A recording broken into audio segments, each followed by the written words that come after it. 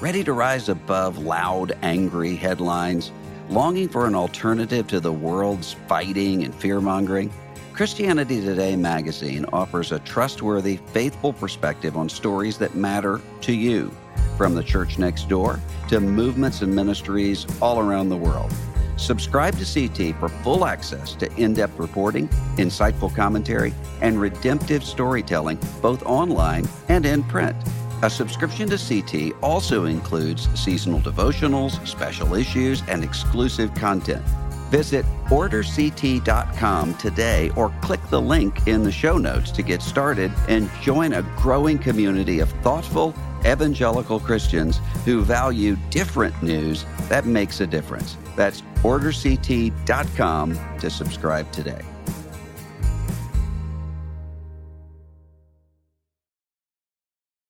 This episode is brought to you in part by Richmont Graduate University. The field of mental health counseling is growing rapidly. Richmont Graduate University can equip you to become a licensed professional counselor, integrating your faith into your clinical practice. Programs are offered in Atlanta, Chattanooga, and online. Apply today at richmont.edu.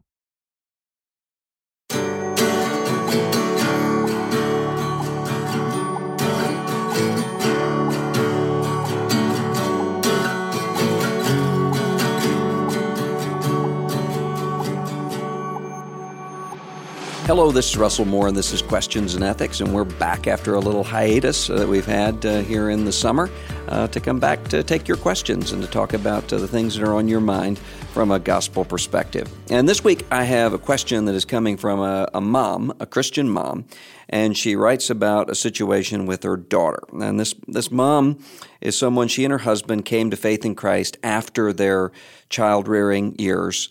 And she's a relatively new Christian, and her daughter's not a Christian, and she's been trying to share the gospel with her daughter, see her daughter come to faith in Christ. Her daughter's a lesbian, and she writes and says, what do I do about the wedding that's coming up? She said that her daughter is going to be marrying her lesbian partner, and she knows that she's going to get an invitation to the wedding. And so this mom says, what do I do?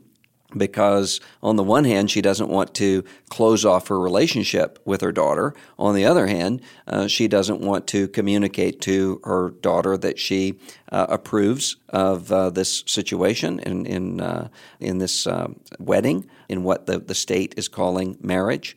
And so what does she do? And what I would like to say to that mom is, I understand something of the tension that she's feeling, and I think something of the tension there represents good instincts, because she has convictions. She understands what the Bible teaches about sexuality, about sexual ethics, about what marriage is, that marriage is not simply the expression of feeling between two people, but marriage is the union of one man and one woman.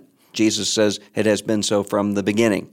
She also understands that our sexual lives are to be ordered by the Lordship of Christ, and that the Lordship of Christ, revealed in Scripture, says that sexuality is to be expressed only within the context of marriage, as defined as that covenantal union between a man and a woman, reflecting the union of Christ and His church. So she's got the conviction, and it seems to me, from the way she's wording this, that she also has love for her daughter, and she has a sense of evangelistic zeal to see her daughter won to faith in Christ. I think that both of those two things ought to be commended, and both of those two things ought to be encouraged. When it comes to the question of the wedding, I think there are a couple of reasons why this becomes a difficult question for people. I mean, one of them is the obvious issue. You have love for your daughter. You want to be there for her. You don't want to give her the impression that you're cutting her off or that you're disowning her.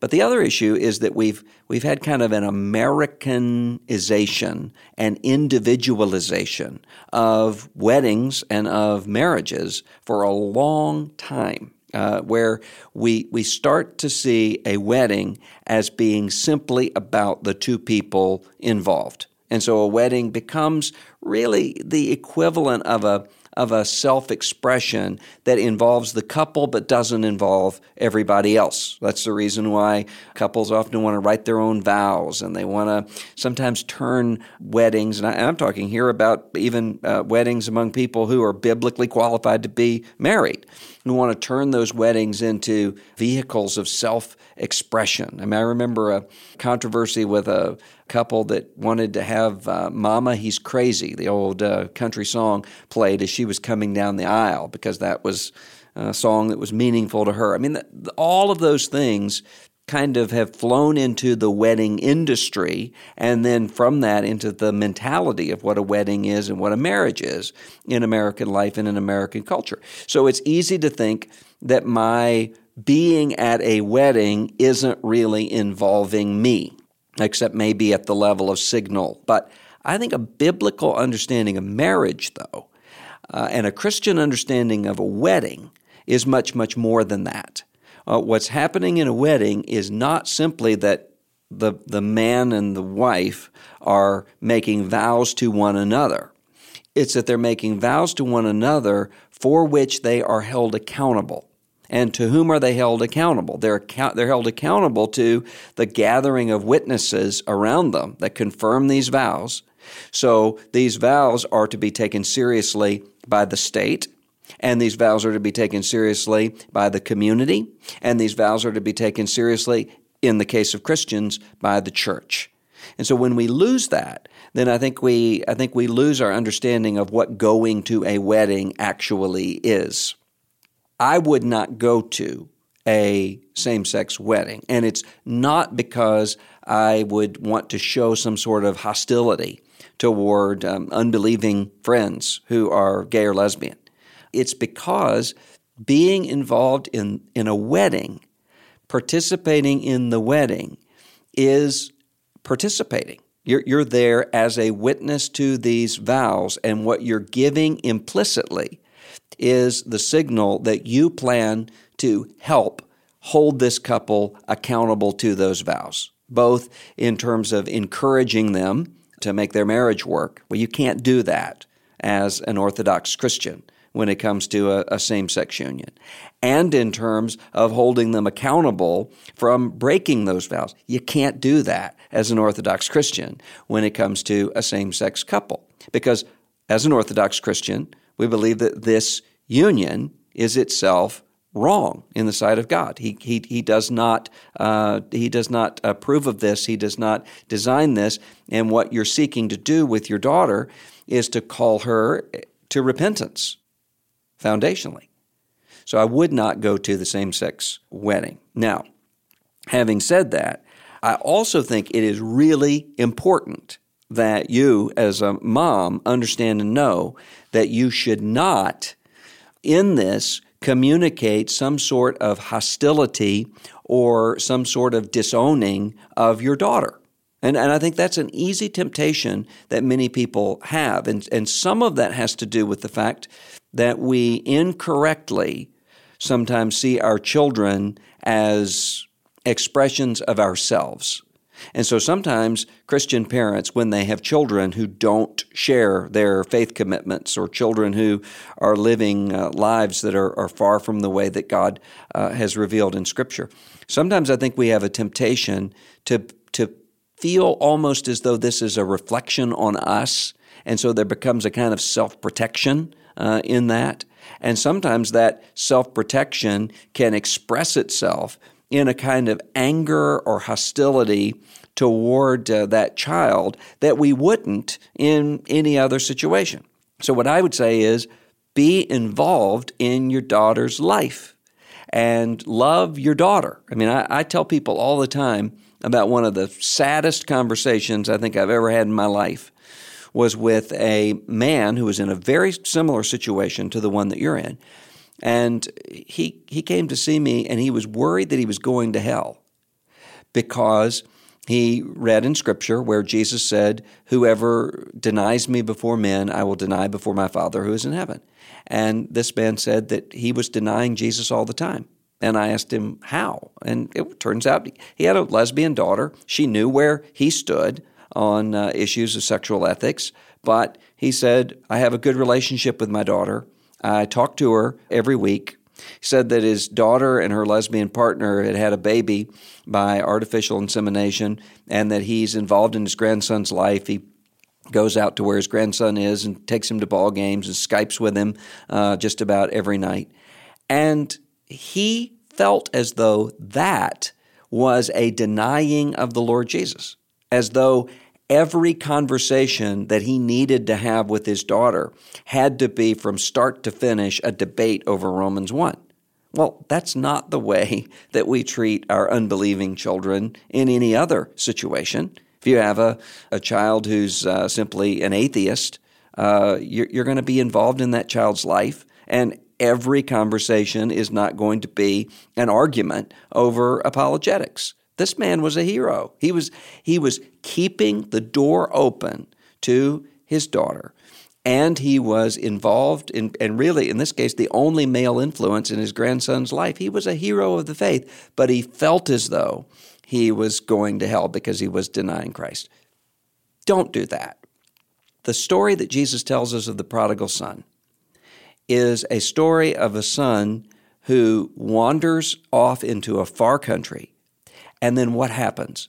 The son comes to his senses, the scripture says, when there's a time of crisis. A famine comes through the land. He's out of money. He's at the end of his rope. And then he realizes, I need something more than this. I need to go home. And he has a home to go home to. Make sure that you keep that relationship open. Now, there may be a situation where you can't. It may be that your daughter says to you, if you don't come and celebrate this wedding with me, then you're out of my life. Okay, that may happen. But I think the words of Scripture here, so far as it is possible with you, live peaceably with all people, applies here. Try to keep the relationship open, while at the same time saying to your daughter, I just can't sacrifice my conscience by participating in this wedding. Now, having said that, there are going to be all sorts of situations that Christians are going to face right now as it applies to this issue that's relatively new in American life of same-sex marriage that are not going to be cut and dried. I mean, biblical conviction does not mean that we separate ourselves from sinners. It means that we separate ourselves from sin. And that's why I say, for me, I think biblically to go to a same-sex wedding would be participation in that, and it would be sin. Separate yourself from sin, but don't separate yourself from sinners.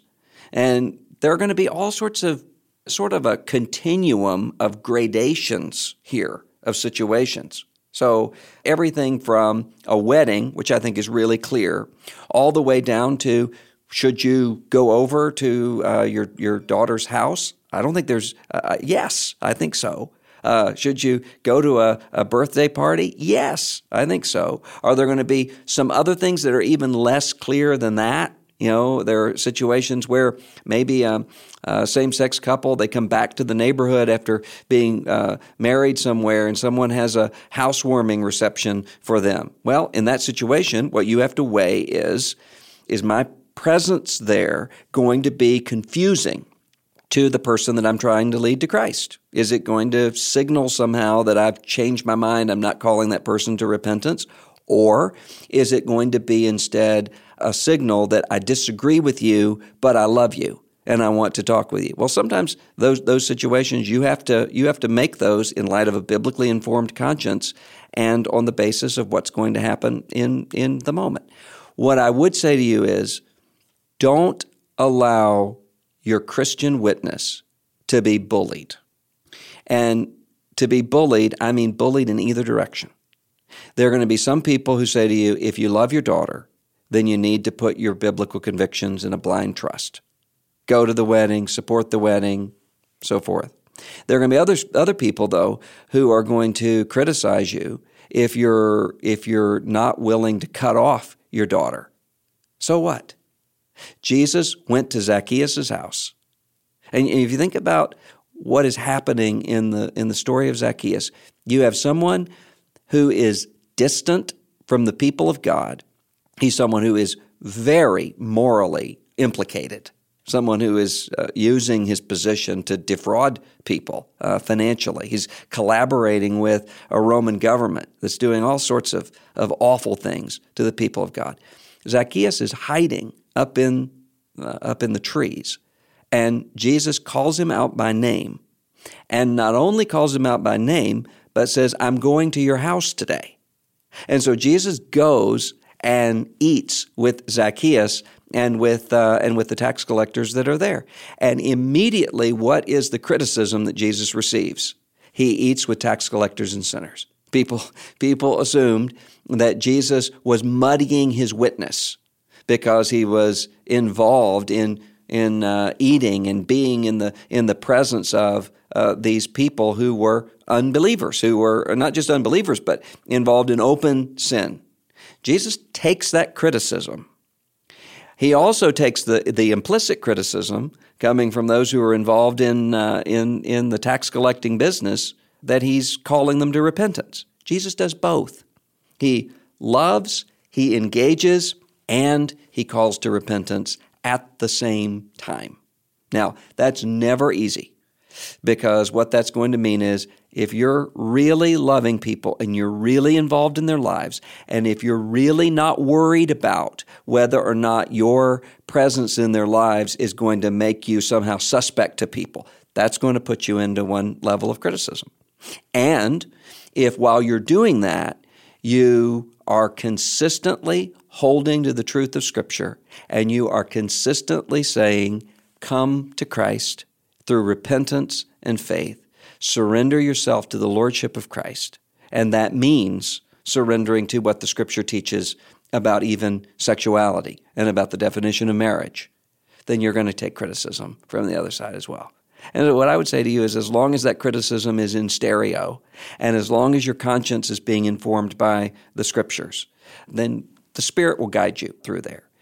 And the other thing I would say is, when it comes to all the number of situations beyond the wedding, sort of life events and those sorts of things, when you get to those questions of, well, am I erring here on the side of something that's confusing, where it looks like I'm celebrating something that is sin? Or you think, well, am I erring here on the side of Pharisaism, where I'm kind of cutting myself off from people who are sinners, who aren't, 1 Corinthians 5, accountable to the people of God? Paul says, who do I judge? Not those on the outside, but those on the inside. We need to be understanding that there are going to be times when Christians come to different convictions about those things.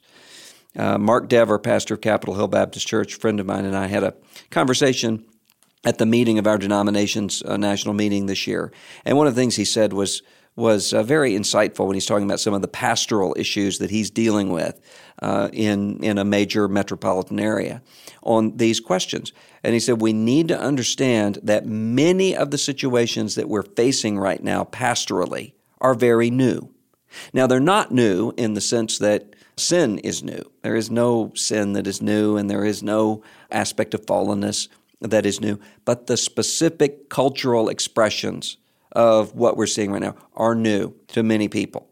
And so we ought to have a little bit of grace in terms of the way that people are trying to figure out how they express biblical conviction and how they maintain an evangelistic outreach that remains involved in people's lives. And sometimes that's going to be difficult to see and difficult to know. But what we need to do is to be people who are full of truth and full of grace. And if we choose one or the other, then we're stepping outside of Jesus. Truth is in Jesus. Grace is in Jesus. So the message that we need to be giving to everybody, including those people that we love the most, people in our families, our children, is Jesus Christ is Lord, which means that God's design is what God is calling you to. And Judgment Day is coming, and the conscience needs to be cleansed. Repent of sin. That's what we need to be saying all the time to those we love. A warning of judgment, a warning that comes to ourselves, first of all. And then with that, though, a constant offer of invitation. There is no sin that is beyond the reach of the blood of Christ. And even if you and I disagree, and disagree very strongly, we can still love each other. And we can still have a relationship with one another. And I can still be here for you when you need me. Because that's what a mom does, right? So that's what I would encourage you to do. Many of the things that I've talked about here are not thus saith the Lord. Many of them are just thus thinketh more. But I think that's what we need to do, is to think with one another, to pray with one another, and we need the whole community to think through many of these things as they start to come forward. Because one of the problems that we can have if we don't do that is, because we love our children so much, that we can easily simply try to do away with what we know God has revealed in order to keep our relationship with our children. We don't have the option to do that. Jesus' lordship demands more than that of us. And then the other temptation that we can have is to turn ourselves into the sort of people who are mean and angry at sinners, so that we give the impression that Jesus Christ came to save the righteous and not sinners. And if we do that, then what we're going to be doing is turning over our children, not just our gay and lesbian children, but all of our children, over to forces in the world that will do much harm to them, and ultimately to us as well. So be a mom of grace and be a mom of truth, and I'll be praying for you as you navigate this. And above all, I'll be praying for your daughter. And what I hope is that the end story here is the similar story of the prodigal son, with that daughter coming home and being received by a mother in the gospel. This is Russell Moore, and this is Questions in Ethics. I'm wondering what your question is. If you have a question for us about any sort of dilemma that you're facing right now, maybe it's something you came across in the Bible and you're wondering about, or maybe it's a conversation you're having with a coworker or a family member, or maybe it's just a moral decision you're facing and you don't know what to do.